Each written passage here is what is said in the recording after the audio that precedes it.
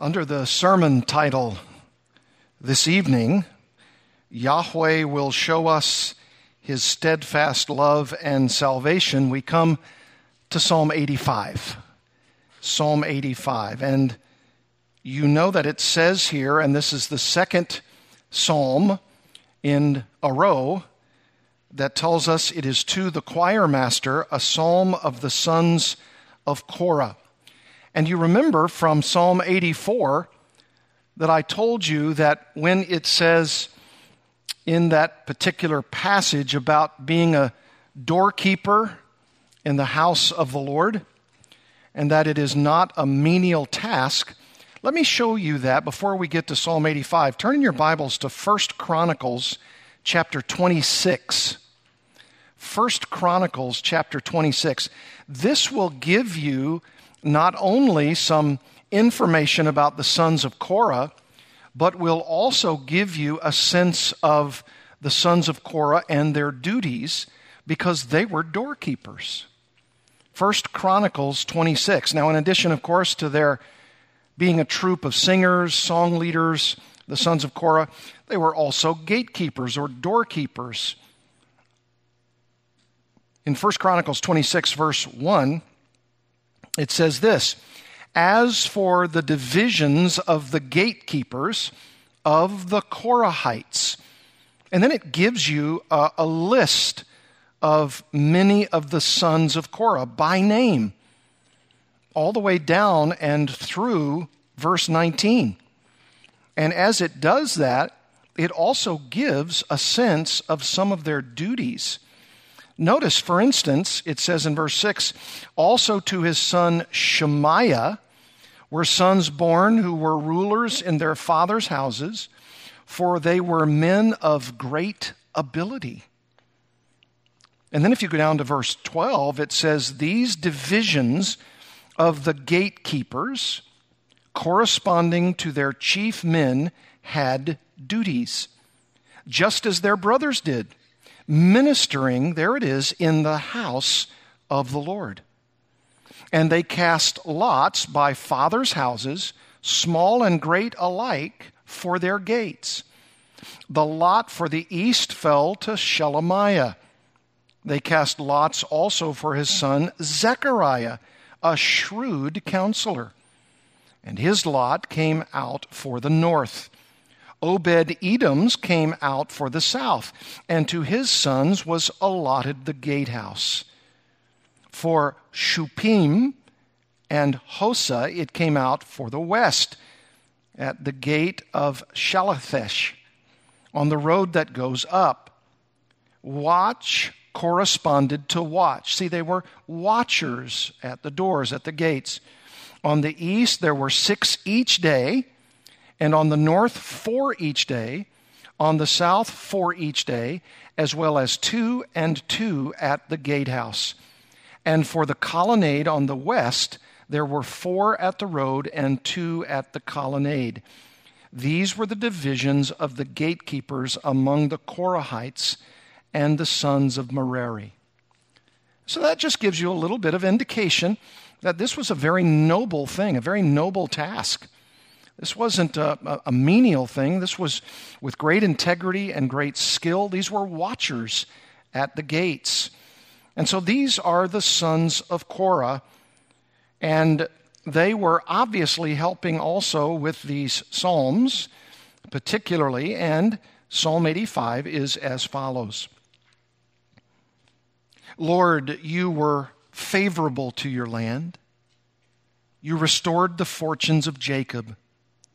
You forgave the iniquity of your people. You covered all their sin. Selah. You withdrew all your wrath.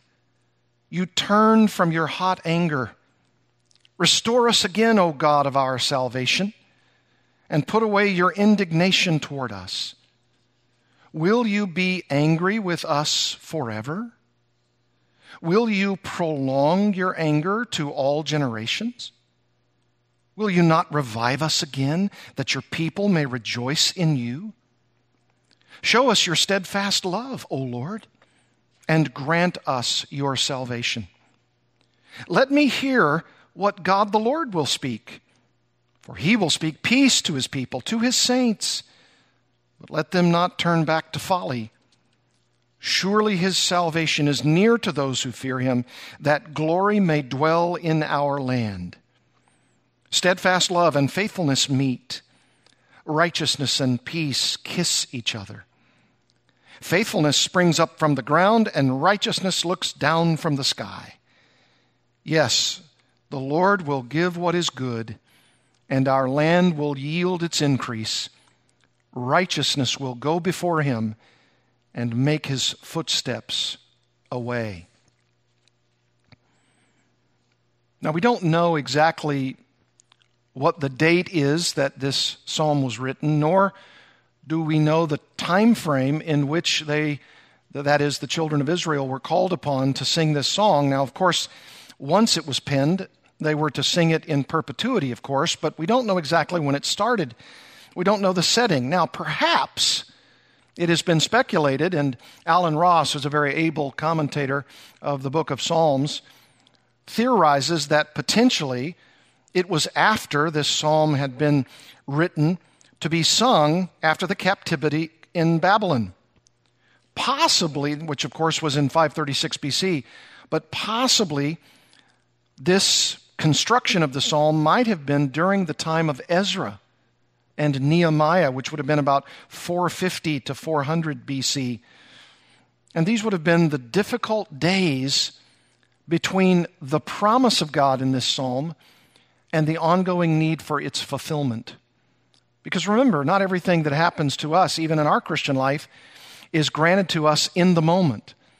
We have blessings initially, but we need more blessings later.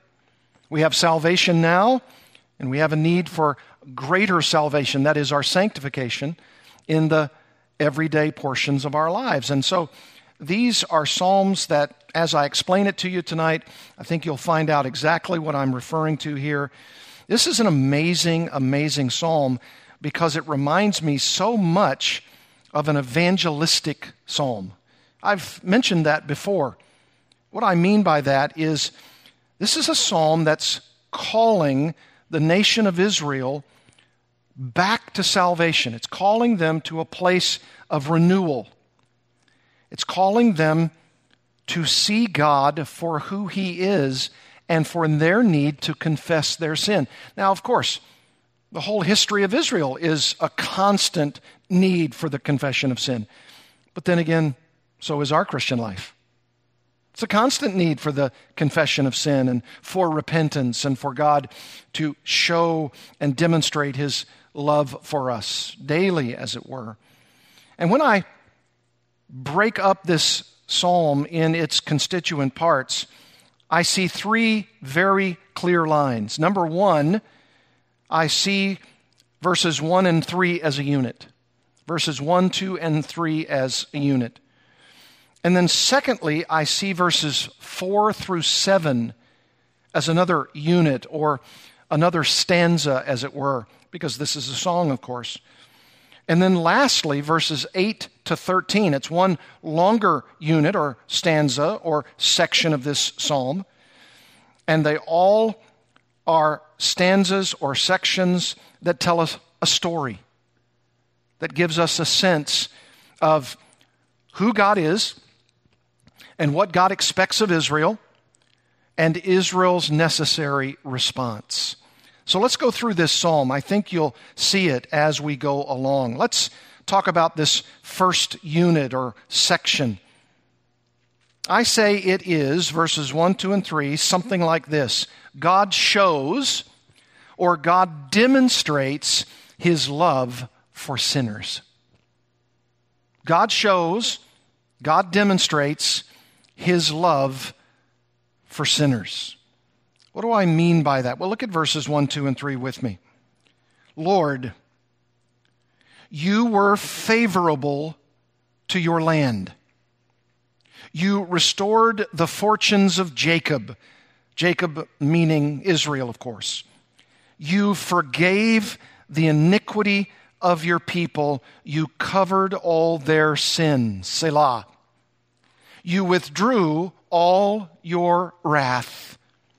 You turned from your hot anger. Now, this is obviously a context that has to do with sin. It's very, very clear. In fact, look at the first part of verse 1. You were favorable. Now, of course, it's talking about being favorable to the land of Israel. But don't be alarmed about that. That's not a problem because, remember, the people and the land were sometimes so indistinguishable that when the land is being referred to, it's the land of the people. And when the people are being referred to, it's the people of the land. And remember, even Avam, the word for Adam in Hebrew, means red. And it's the red dirt. It's the idea of God making mankind out of the dust of the earth. And there's an amazing relationship between land and people. You read the Old Testament, any portion of it, and you're almost always finding that when the people are in abject sin, when they are disobedient to Yahweh and they need to be confronted in their sin, God sometimes also gives them a sense of how not only their sin is affecting their own lives, but how their sin is affecting the physical land upon which they're walking. Pestilence, famine, disease, weather-related phenomenon. Sometimes God provides those things or inflicts those things on the people so that they will understand it's not just your sin that has these evil consequences, your own disease of your body, but perhaps even an infliction of disease and famine upon the land itself. So when it says here, you were favorable to your land, just think of this.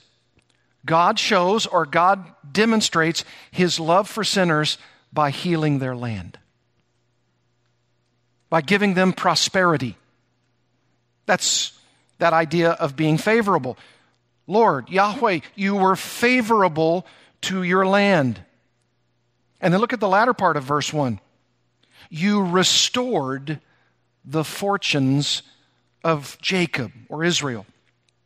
Now remember, as I said, if the setting of this psalm is sometime after the Babylonian captivity, they've come back into their land has been favorably given back to them by the Lord himself, and now perhaps there are a couple of 100 years, perhaps, now that they've been back in their land, and they've seen the blessing of the Lord, and the Lord is reminding them about it.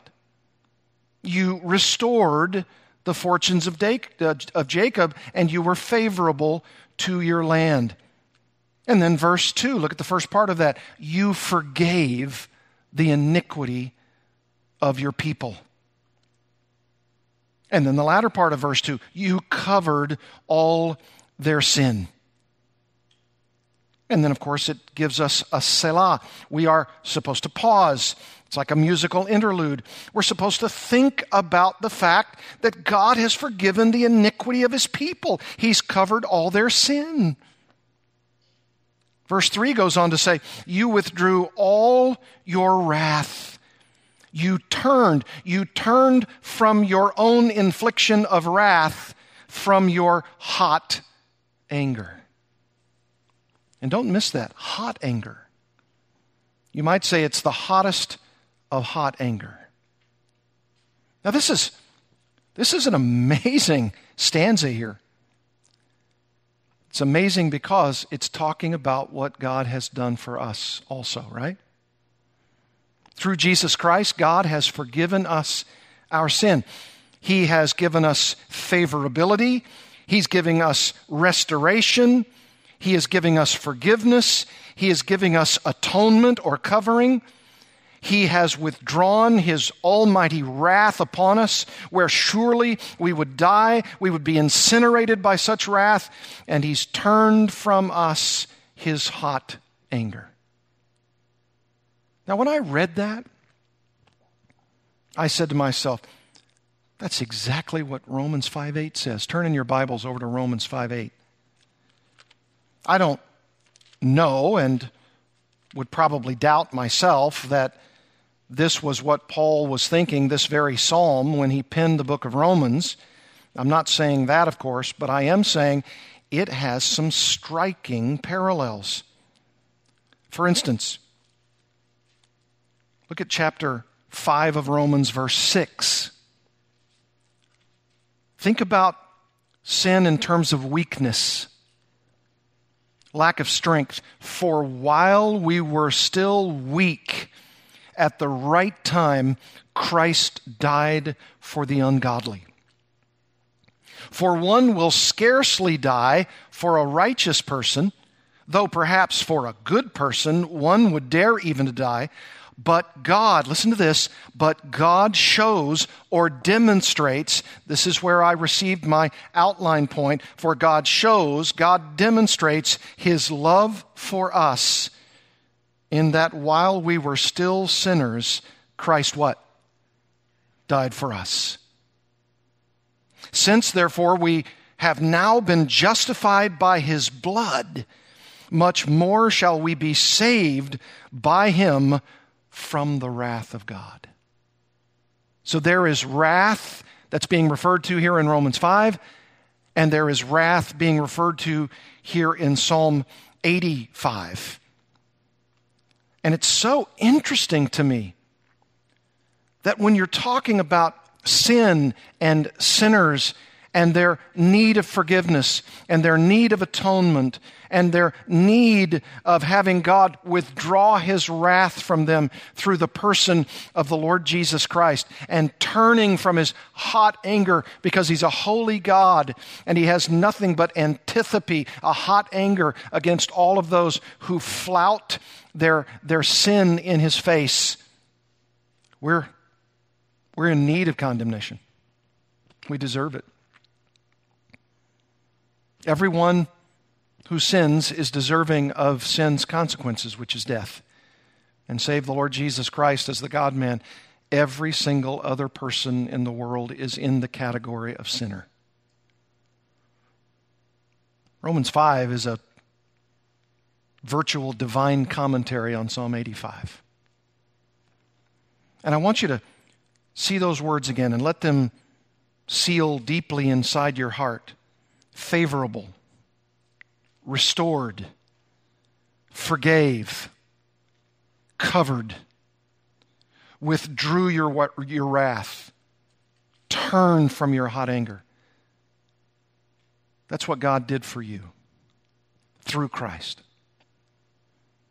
Let that continue to be your siren song of praise to God for the forgiveness of sins. And by the way, look over also at another psalm, Psalm 32.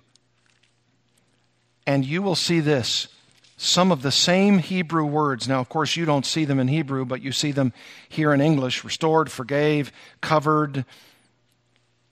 Some of those very Hebrew words are used here in Psalm 32. This is called a penitential psalm. This is one of David's psalms of penitence. He was repenting of his sin. Perhaps it might have even been his sin with Bathsheba. Look at Psalm 32. Blessed is the one whose transgression is forgiven, whose sin is covered. Do you see it? The atonement. Blessed is the man against whom the Lord counts no iniquity, and in whose spirit there is no deceit. That word counts is an accounting term, and it's a term that's being used here in a way that speaks of atonement again, righteousness, justice. He should count our iniquities against us, but the Lord counts no iniquity. Verse 3, for when I kept silent, my bones wasted away through my groaning all day long. For day and night your hand was heavy upon me. My strength was dried up as by the heat of summer. I acknowledged my sin to you, David says in verse 5, and I did not cover my iniquity. I said, I will confess my transgressions to the Lord, and you forgave the iniquity of my sin. Do you see those words? Covered, cover my iniquity, confess my transgressions. You forgave the iniquity of my sin. Those are some of the very same words of this very psalm, Psalm 85. So it's really easy to say, God shows, God demonstrates His love for us in that while we were sinners, Christ died for us. This is glorious. This is so hopeful. Can you imagine the number of people who are walking the earth, even as we're here tonight, who have the complete and total burden of their sin on their back? They're miserable, and they have no answer. They're going around with all kinds of pleas for a cure. They might be running into the insane asylum or psychiatric examination, or they're so mad, they're so vicious in their responses to all of the perceived indignities of life that they're turning to drugs and the lust of alcohol and all of the things that they presume will bring them relief, and they don't at all. And 100 other things besides. You and I know forgiveness, favorability, restoration, a covering, an atonement, a God who is withdrawing His wrath and giving us instead grace and mercy. I don't suppose you'd want to rejoice tonight, would you? I don't suppose you'd want to say, whether it's Psalm 32 or Psalm 85, hallelujah, I'm forgiven. I'm set free. Psalm 85 is a paean of praise because God shows, He demonstrates His love for sinners. Number two, sinners, in this second stanza, our second outline point, sinners must seek God's way of salvation. I mean, it only stands to reason that if God's showing, if He's demonstrating His love for sinners, then sinners must seek God's way of salvation. In other words, yes, God is the one who offers such a salvation, and sinners must seek God's way of salvation. Do you see it back in Romans chapter 5? That verse 9. Since, therefore, we have now been justified by His blood, much more shall we be saved by Him from the wrath of God. For if while we were enemies, we were under the wrath of God, we were reconciled to God by the death of His Son, much more now that we are reconciled, shall we be saved by His life. More than that, we also rejoice in God through our Lord Jesus Christ, through whom we have now received reconciliation.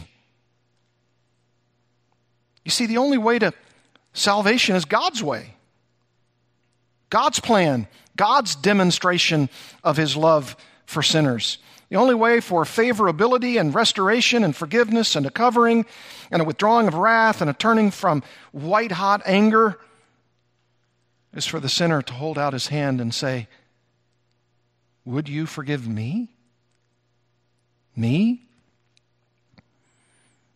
Now, I know this seems strange because of what verses 1, 2, and 3 have already said. I mean, listen to it. Lord, you were favorable to your land. That's past tense, isn't it? You restored. You forgave. You covered, you withdrew, you turned. All of that seems contextually to mean this is something that happened before.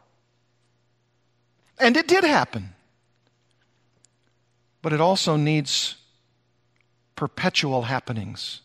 Has anybody read the Old Testament where Israel marches forward with the favor of the Lord, and the battle is the Lord's, and they are so confident in Yahweh, and they win battles, and they build their fortresses, and Jerusalem is the holy city, and it is impregnable, and no one can defeat us, and then they become proud and arrogant, and then a band of filthy, wretched sinners, pagans, Gentiles come, and they wipe them out. No wonder verses 4, 5, 6, and 7 say what they say. Restore us again, O God of our salvation, and put away your indignation toward us. Will you be angry with us forever?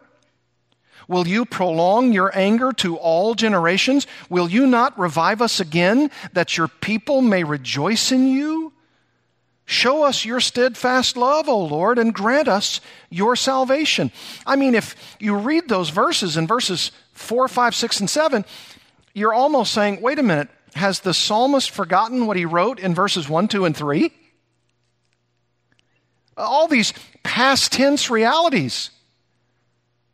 Yes, well, maybe Israel is becoming very cocky, proud, arrogant, sitting on their haunches, resting on their laurels. And perhaps there has been many years between, in the history of Israel, triumph and now trouble. This could very well be the case. You know what reminds me of this? It reminds me of a family, let's say a Christian family, who have generations of faithful, God-fearing family members. A matriarch, patriarch, godly kids. God has been so favorable to them. He's restored them. He's forgiven their iniquity. He's covered their sin. He's withdrawn his wrath. He's turned from his hot anger. And this particular Christian family has seen the sweet fruit of that. And then what might happen in such a Christian family? More generations to come. Those who are resting on their laurels. Those who are fat and sassy. Those who are saying, He's our God and He's going to take care of us. And then they become those who go out and flaunt their liberties. They speak of what God has done in their family. And maybe they also arrogantly assume God will continue to do that in their family, even if they themselves, the current generation, do not follow God. That happens all the time. That happens in generations after generations after generations. You look at the history of Israel. You look at all of those who were in the wilderness, and they were led by God, and He led them with the fire and the cloud, and that whole generation, save a few, ended up being totally unfaithful. There are even passages that say that their carcasses were strewn all over the wilderness except for those who were 20 and under. The remnant. What did they do? Did they not see their deliverance before their very eyes? Did they not see how Moses was leading them by God's own hand? Did they become fat and sassy? Did they determine in their hearts that they were forever protected by God from their enemies? You know the history of Israel. They wanted their food. They wanted it now. They even said, we think it's actually better that we go back to Egypt. And generations come and generations go. And while there may have been the past tense forgiveness of God in a generation? Perhaps now there's a need, according to verses 4 through 7, of restoration again. That's a new generation. Look, you don't get into the kingdom but what your father did, what your grandfather did, your grandmother, your brother, your sister, your uncle, your aunt. You don't get in the kingdom that way. You have to be faithful yourself. You've got to seek God's way of salvation. You can't get in on the family plan. It's only one person that can go through the turnstile. It's a narrow way. Matthew 7. Every single sinner has to seek God's way of salvation. I mean, the idea of these verses 4 through 7, is that these verses correspond to what we might call the perpetual need for a whole life of repentance and God's reviving His people. It's a daily occurrence, isn't it? You can't rest on what happened before. You can't rest on your family. You can't rest on your people. No wonder the first part of verse 4 says, restore us again. Restore us again. You might even say it this way, restore us again and again and again and again. Latter part of verse 4, put away your indignation toward us. Isn't that the ringing theme of the history of Israel? Lord, could you do it one more time? We're not making it. We're not surviving. And when the next country, the next civilization takes them into bondage, then it revives the need for revival. We need your help. Our people are hurting. We're not flourishing as our grandparents did. We need you. Verse 5, will you be angry with us forever? Will you prolong your anger to all generations? I mean, this, my friends, in our Christian context, is a word to parents for their children, isn't it? We can't have intervening generations in which we fail to communicate and live the truth. We have to be diligent, consistent, forthright, loving, living illustrations of God's truth in our lives. And then we pray that our children will take it on to their children, and the next.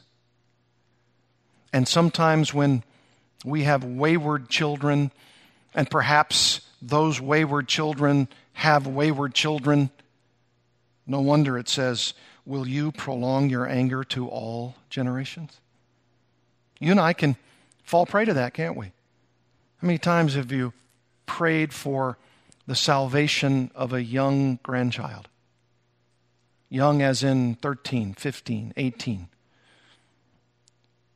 There's a book title that I think is very aptly given, aptly named, You Never Stop Being a Parent. You never stop being a parent. I remember talking with a famous pastor's wife, and she said, I thought that my whole life as our kids were being raised was one giant prayer request. And then she said, and I assumed that once all of those kids were grown and gone, that my prayer life could settle down a little bit. And then I realized, oops, I now have grandchildren.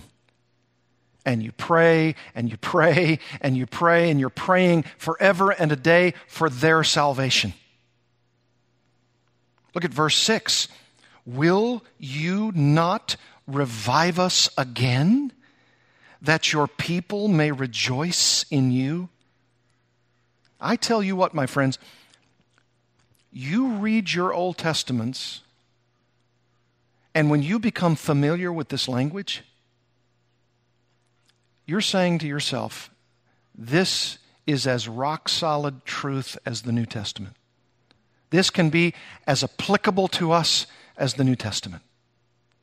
It's one, in one sense, one testament of God for the people of God, so that we can pray this prayer too. Will you revive us again, that your people may rejoice in you? That's a great prayer request for your children and for your grandchildren. You want to be that stalwart in the faith. You want to be that matriarch, that patriarch. You want to lead your family in the paths of righteousness. And you want God to revive you, revive your kids, revive your grandkids and their grandkids, so that a heritage of faithfulness can result. And then I love the first part of verse 7. Show us your steadfast love, O Lord. Yahweh, the covenant name of God. And what is the psalmist challenging us to sing? Show us your steadfast love, your covenant love. Hesed. That's the covenant love of God. That's God's covenant with His people, that He will bless them. And of course, someone's going to say, well then, as long as I'm born as an Israelite, I'm good. I got my free ticket. Just because I'm one of God's chosen. Well, I tell you, my friend, not all Israel is Israel. Each and every individual Israelite had to place consciously their faith in God. It was not that family plan. It was not just because you were born as an Israelite that you're automatically in. Sinners must seek God's way of salvation. And we would say it like this. You put your kids to bed at night, and if you're like me, you're challenging them ever and always. You must place your faith in Jesus Christ. You must depend on God. You must love God with all your heart, mind, soul, and strength, and love your neighbor as yourself. You must do what you must do to gain entrance into the kingdom. You must believe in Christ and only in Christ. Any parent can do that. A pastor parent can do that. And every other parent can do that. And we must. This covenant love, this steadfast love, it's mentioned hundreds and hundreds and hundreds of times in the Old Testament. God's faithful, loyal love. It's an amazing thing. No wonder the latter part of verse 7 says, grant us your salvation. Now, of course, it may be deliverance there. Perhaps they had come out of Babylon. Perhaps now it's the second or third or fourth generation. Perhaps it had been a long time since they've been in Babylon. And perhaps now there's a new kind of fugitive fleeing by Israel. We don't know. Maybe they're saying, grant us deliverance from the next marauding band. Deliver us from the clutches of our enemies. But perhaps this is also talking about spiritual salvation. I think it probably is for both. We need your loyal love. We need your covenant love. And we need it in the worst way. Isn't that, again, like Romans 5? Verse 12, we read earlier today, therefore, just as sin came into the world through one man, and death through sin, and so death spread to all men because all sinned. We've got a sin problem. This is the sin problem of the ages. But verse 15 says, the free gift, that is salvation. That's that idea here. Grant us your salvation. The free gift of salvation, verse 15, is not like the trespass. For if many died, many being all, through one man's trespass, who's the one man there? Adam. Through Adam's one trespass, when he took of the fruit, when he plunged the whole human race into sin, it created sin, Adam's sin, and everyone who comes from the loins of Adam, which is every one of us, which brings trespass, sin. But the free gift, it's not like the trespass, because we have much more the grace of God and the free gift by the grace of that one man, Jesus Christ, which abounds for many. See how it's toggling back and forth, the one man, Adam, and his trespass, and the one man, Jesus Christ, and his grace.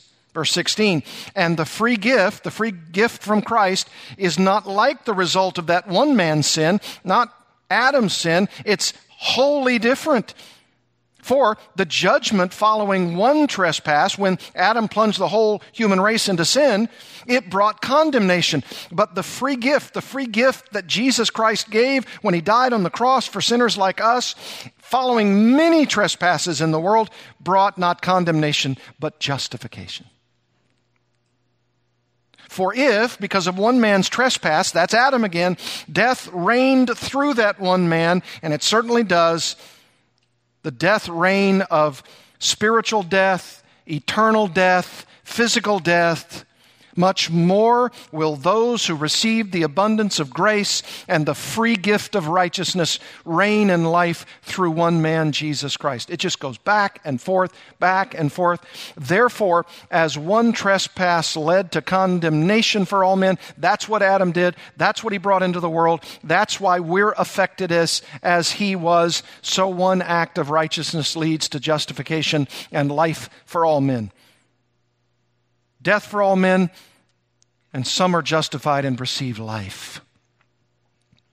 For as by the one man's disobedience, that's Adam again, the many were made sinners, so by the one man's obedience, that's Christ, the many will be made righteous.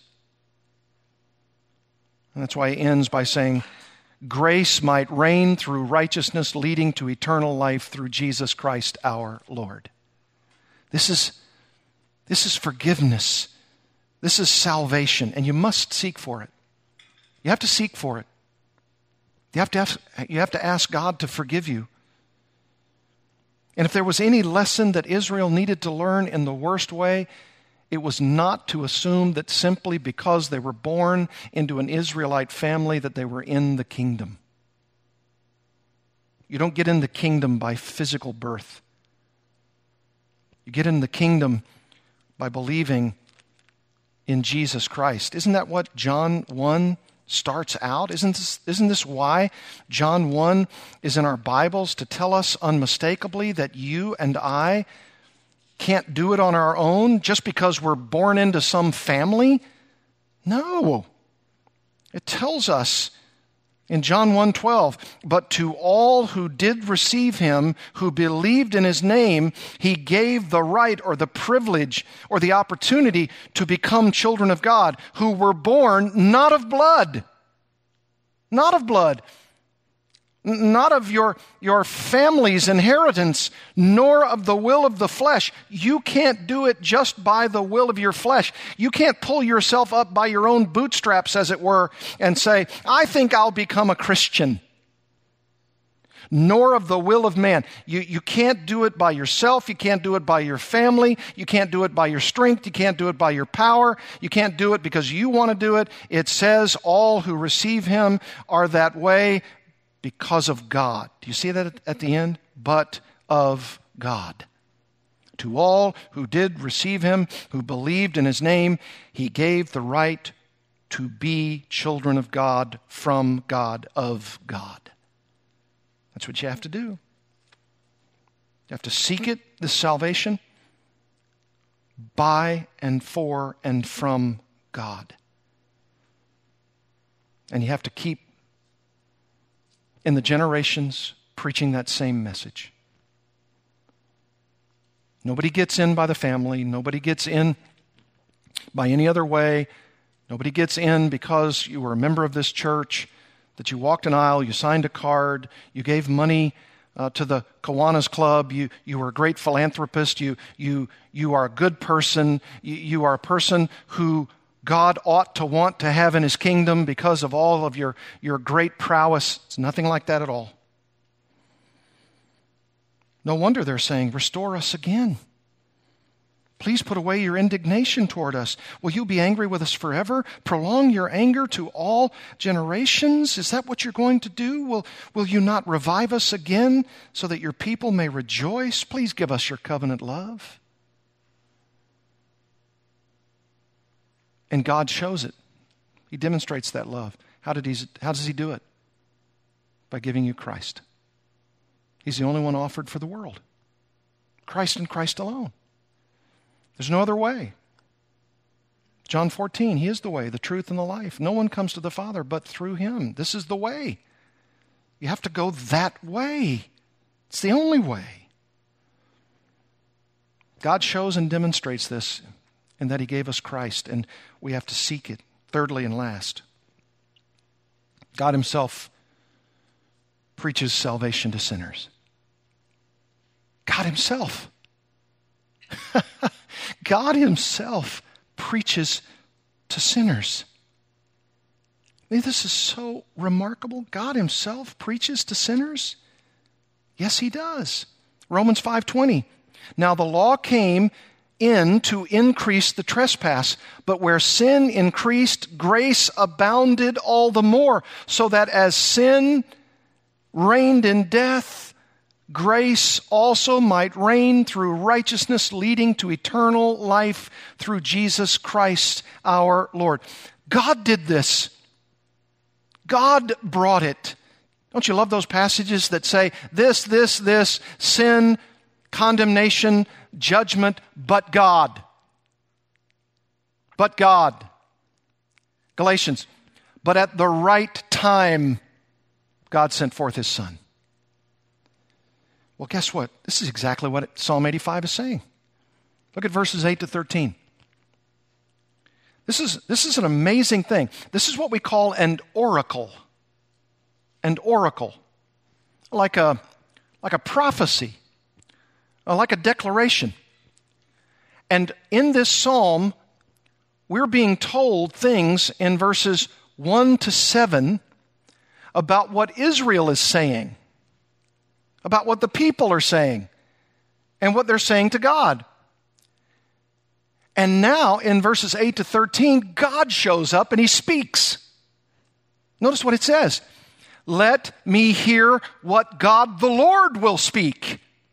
For He will speak peace to His people, to His saints. God speaks.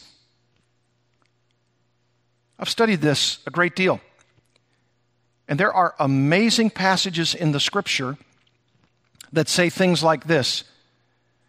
And God created the world by the spoken word.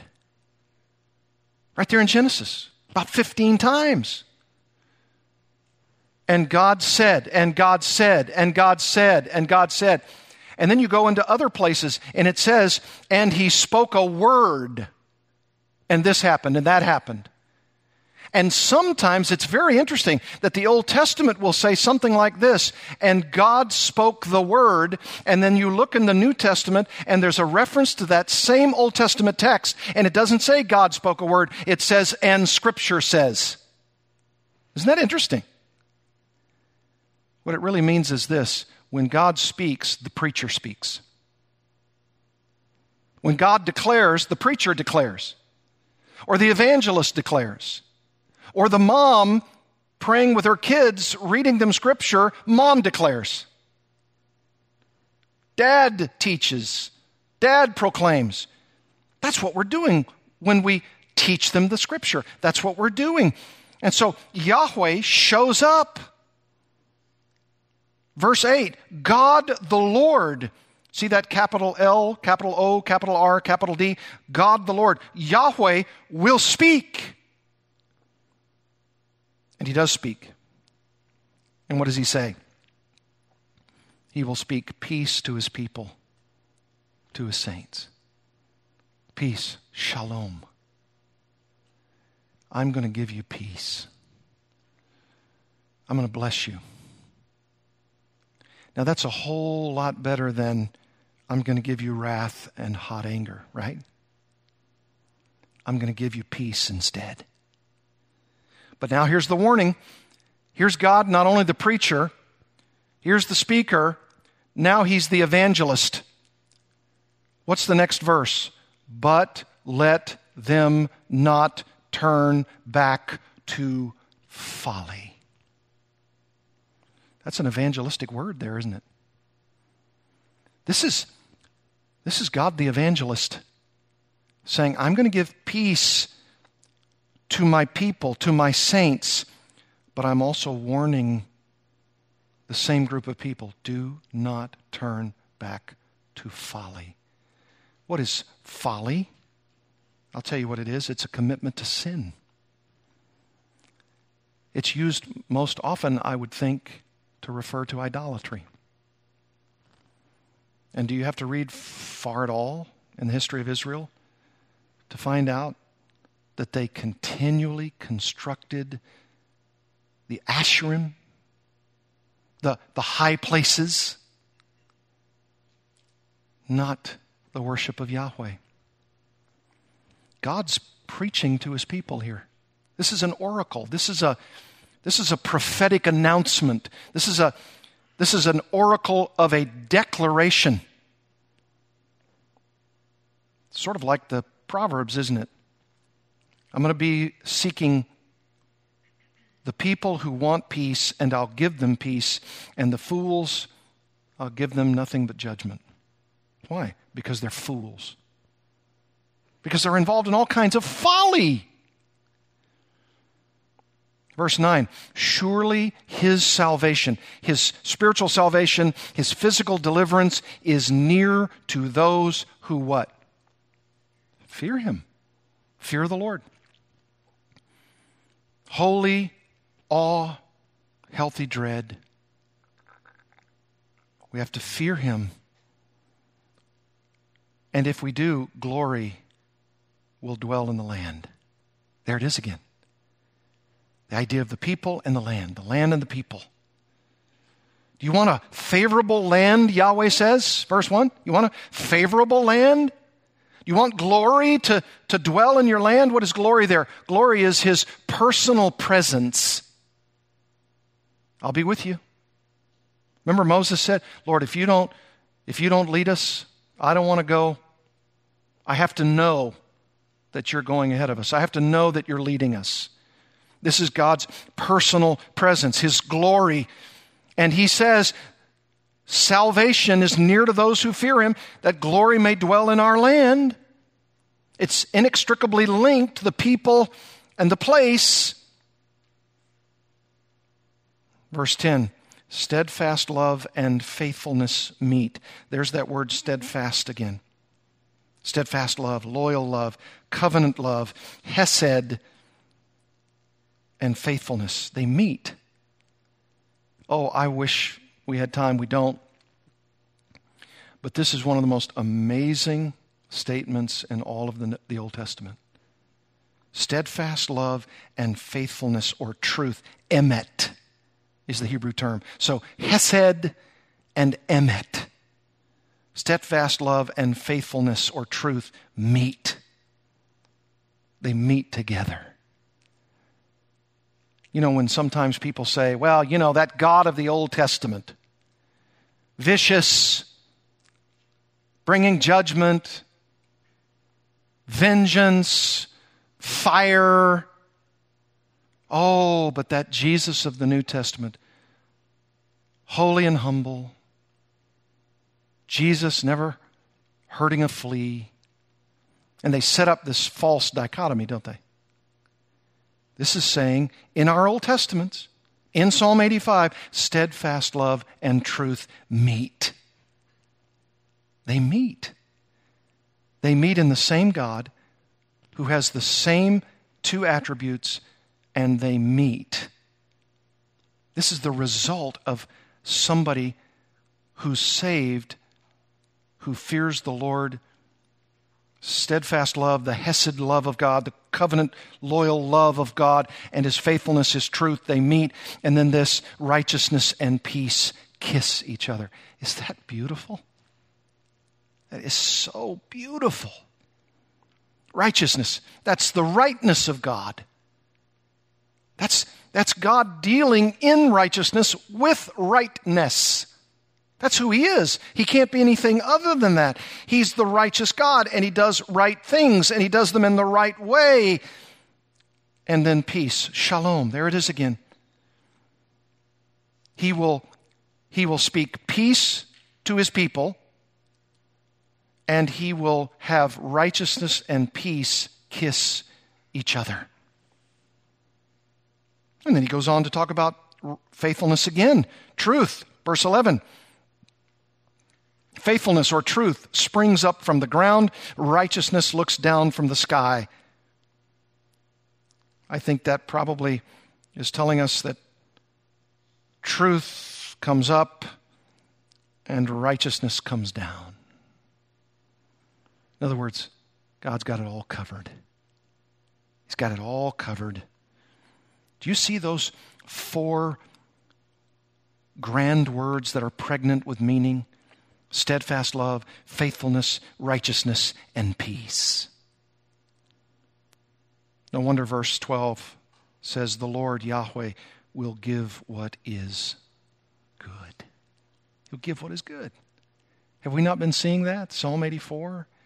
He will withhold no good thing from those who walk uprightly. He's all about good. Being good, giving good things. And then verse 12, the end of it, our land will yield its increase. 3rd time land is mentioned, right? Do you see what's happening?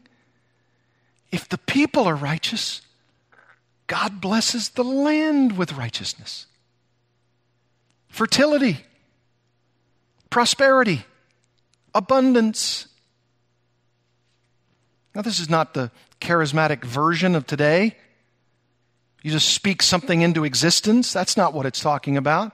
What it's talking about is that when the people honor their God and serve their God, He in turn withholds no good thing, including giving them a land of plenty, a land of increase, a land of yield. And then verse 13, I think sums it all up. Righteousness will go before Him and make His footsteps away. Now, who's speaking here? God is speaking. All the way from the beginning of verse 8 now to the end, verse 13. Let me hear what God the Lord will speak. Well, God the Lord is saying in verse 13, righteousness will go before me. That's what I think the interpretation of that verse is. Righteousness will go before me, before Him, before the Lord God. And what will that righteousness do? It'll make my footsteps away. Clear the path. Lay out the right road. I tell you, this is an amazing psalm. This is a psalm that speaks of steadfast love and faithfulness and righteousness and peace. And God provides a way for you and for me to walk in such a way. God has clearly shown, He's clearly demonstrated His love for sinners. He's offering His covenant love. He's offering faithfulness. He's offering righteousness. He's offering peace. Yet sinners must seek those things. They must hold their hands out for God's way of salvation and not remain in their life of folly. This is an evangelistic psalm. And if my people will humble themselves and pray, sinners will hear God himself preaching to them this steadfast love and faithfulness. They will meet, and righteousness and peace will kiss each other, thus showing and demonstrating that Yahweh, the Lord God, will bestow everything that is good and righteous and will make yours and my footsteps a way because of his footsteps, the very eternal presence of God himself. We're going to have him. He's our prize. Dane Ortland, in his new Psalms devotional, it's a wonderful little devotional entitled, "In the Lord I Take Refuge," just came out here in 2021. Helps us conclude the message of Psalm 85 when he writes these words. God has proven that he will not let such a prayer like Psalm 85, go unanswered. How did he prove it? By showing in the fullness of time exactly how righteousness and peace would kiss each other. He sent Jesus Christ, his only Son, to satisfy the righteous requirements of the law, and in so doing, provide true and lasting peace for any who humbles himself enough to receive it. Jesus has wiped away any reason for God to withhold his renewing grace from you. And I'm so grateful he has. Let's bow together in prayer. Our Heavenly Father,